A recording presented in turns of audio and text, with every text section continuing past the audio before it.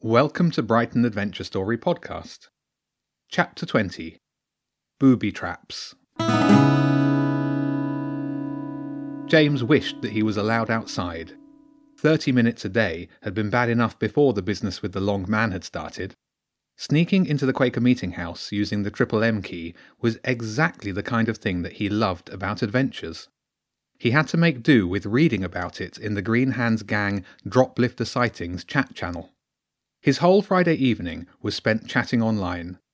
There had been a spate of long man sightings, mostly in and around the rockery. A couple of possible polecat encounters were reported too. Fred had updated the map with all the locations. Some other strange and interesting things had been seen. Ziggy had seen a large number of seagulls loitering in a tree. Oliver spied 2 foxes sitting on a park bench. And Elsie found a slow worm basking in the sun on Varndene playing fields. James agreed that these were unusual things, but did not think that they were necessarily relevant. He was very interested in the map that Jenny had found. She'd taken a picture of it and uploaded it for everyone to look at. It was a mass of indecipherable lines and symbols, more like multicoloured spaghetti than any map James had ever seen before. Everyone had ideas about what the different colours and symbols might mean.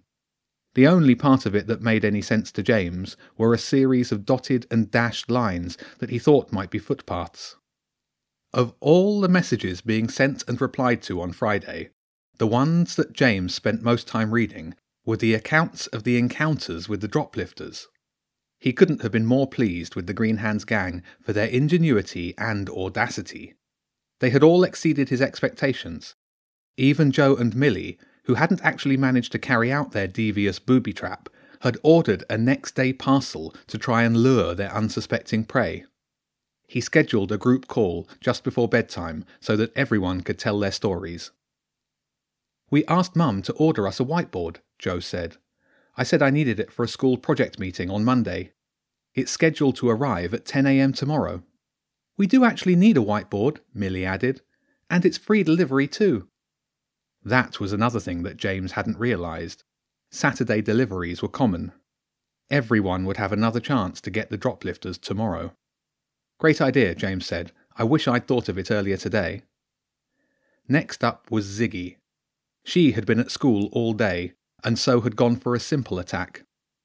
"I glued the fake parcel to the step," Ziggy said. "And when they tried to lift it up, I soaked them with the hose. Mum's got a high-pressure water tank thing for cleaning mud off her mountain bike. It's incredibly powerful. I just poked it through the letterbox and blasted them. It actually knocked their masks right off, and they ran away screaming."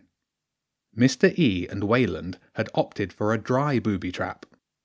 "We found some super-powerful glue in the basement," Mr. E explained. "Mom bought it to stick our shed roof back on after a storm. When it's wet, it's totally clear. You can't see it at all. We completely covered the top and sides of the package, but you'd never know it was there. And to make it worse, we filled the package with some old gym weights," Wayland said. "We glued them in with the same glue. It was small, but so heavy." "And it worked beautifully," Mr. E said. "The droplifter picked it up with both hands and couldn't put it down. And they could barely lift it. Another droplifter came to help, and they both got stuck." Wayland was giggling so much he couldn't speak, and that set Mr. E off.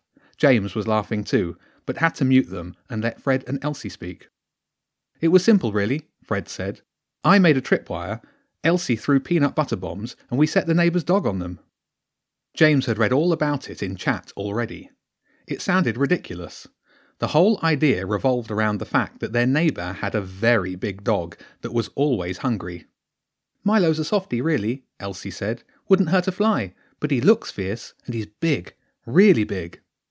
"Weren't you worried that he would run off?" Jenny asked. "Nah," Elsie said. "He's always escaping through the neighbour's hedge and into our garden, or running down the street. I snuck next door and gave him a nutty nut. He loves them." "That's a peanut butter treat," Fred said. "Then I disguised myself as a bush and waited. It wasn't fun, crouching down covered with leaves and branches. And we've got loads of vans on our street. I think it was after the 10th one that the droplifters came." "The 11th, Elsie corrected him. "And there were 2 of them. One waited in our driveway, and the other ran up our stairs and grabbed the parcel." "I pulled the tripwire tight," Fred said, and it just caught a trailing foot on their way back down. They went flying, face down onto our front lawn. I hit them with the peanut butter bomb in the back. They didn't even see me. The other droplifter came to help, Elsie said, so I let Milo go, and he leapt over the hedge to get the peanut butter. And that's when I covered their bikes with it. He was desperate for more peanut butter. He kept jumping at them to try and eat it, Fred said. Every time they tried to get on their bikes, Milo would jump at them even more. In the end, they just left their bikes and ran down the road. What happened to the bikes? James asked. Once Milo had licked them clean, Fred told Dad they'd been abandoned, Elsie said. He said they were probably stolen and took them to the police station. Well, that was 2 droplifter bikes out of the picture. Wilf and Laurie had gone for a more high-tech attack. What did you call it in chat? James asked.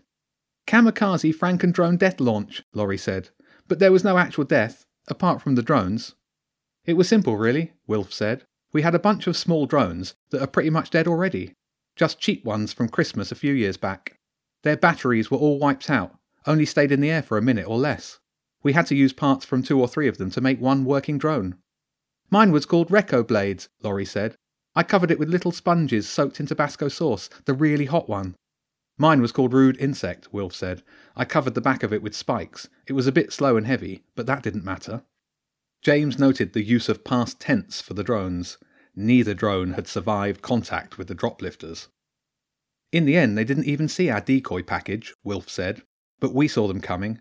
I piloted Rude Insect through a hedge and under a car, landed it right in front of one biker. They ran over it with both wheels. Bang! 2 punctures. They almost swerved into a parked car, but ended up skidding to a stop in the middle of the road. I missed, Laurie said. I've never been great at flying drones. I tried to get the Tabasco right into the second one's face, but just flew it in front of them and smashed poor Recco Blades into a wall. I thought you did that on purpose, Wilf said, to distract them. Nope, Laurie admitted. I'm just a bad pilot. Whatever, Wilf said. The second rider was watching Laurie's drone hit a wall, and they slammed straight into the one I punctured. Somehow they stayed on the bike, but their front wheel was trashed. 2 more droplifter bikes the gang didn't have to worry about. Oliver's approach was also electric, but less subtle than the drone attack. I zapped them, Oliver said bluntly. Saw smoke coming right out their head. That's how I know it worked. He had found an old car battery in the garage. It had been there since they moved in. It worked, he said. Made big sparks when you touched the contacts together. Big sparks. The hard part was not electrocuting himself while rigging the booby trap. In the end, Oliver went for the simple approach and wrapped the whole thing in tinfoil. Didn't it zap you? Jenny asked in a concerned voice. I cut the finger of a rubber glove off and insulated the negative pole, Oliver said in a rather matter-of-fact tone. And I wore the rest of the rubber gloves the whole time. Minimal risk. I left a little hole in the tinfoil and put a dab of glue on the insulation finger. Then I turned the whole thing upside down on the front step. The only bad bit was when my mum almost picked it up. I nearly had a heart attack. I know the feeling, James said. But why would the droplifters pick up a foil-wrapped upside-down car battery? I put a label on it, Oliver said, with our address on. I watched from over the road, sitting under a tree. The droplifter walked up and looked at it for a bit. Must have seen the label as they bent down and picked it up. The little insulation finger got ripped off because it was glued to the ground. They just stood there for a few seconds, perfectly still. I figured the battery had died. But then I saw the smoke coming up from their hair. Blue wisps of it. No flames, though.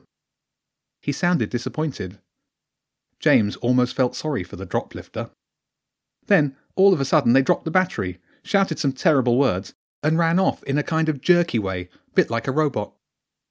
No one said anything for a few moments. Perhaps it was a moment of silence for the poor droplifter, but more likely because they were all on mute. Juan went last. His story was, perhaps, the greatest victory for the Green Hands gang, and he hadn't even bothered with a booby trap. I couldn't have done it without Yasser, he said modestly. He lives across the road, and, most importantly, right next to a retired police officer called Wendy. I had no idea she was in the police. I thought she worked on the pier, you know, on the rides. James didn't ask what it was about the retired officer Wendy that made Juan think they worked on the pier. He wondered if they smelled of donuts. I just left an old parcel out front, Juan said. Didn't even bother to tape it back up. Every time a van went past, Yasser would knock on Wendy's door, then hide. Even though she's retired, she's not like a really old person. After the first dozen times, she started opening the front door really quick to try and catch whoever was knocking on it. First dozen, James said. How many times did Yasser knock? 37, Yasser said. Yeah, 37, Juan agreed. That's probably why she was in such a bad mood when the actual droplifters came along. Yasser knocked and she literally opened it in less than 2 seconds. Why didn't she see Yasser? Jenny asked. Ah, Juan said, because he was hiding. Yes, James said, but where? In her recycling box, Yasser said. I only just fit. So, Juan went on, the droplifters see the package and one of them runs to grab it just as Wendy opens her door. All I had to do was open my door and shout, "Stop, thief!" Wendy had them both in some kind of grapple hold before they could move. She told me to call the police, so I did. I gave them Wendy's name and they were over in less than 10 minutes. Put the droplifters in a van and took them to prison. It was incredible. In one day, the Green Hands gang had made the droplifters' lives miserable, and even got 2 of them arrested. If that didn't mess up the long man's plans, he didn't know what would. And the gang wasn't quite finished with Friday yet. Fred's icon was flashing. James unmuted him. "What is it, Fred?" he asked. "The map," Fred said. "I think I've worked it out."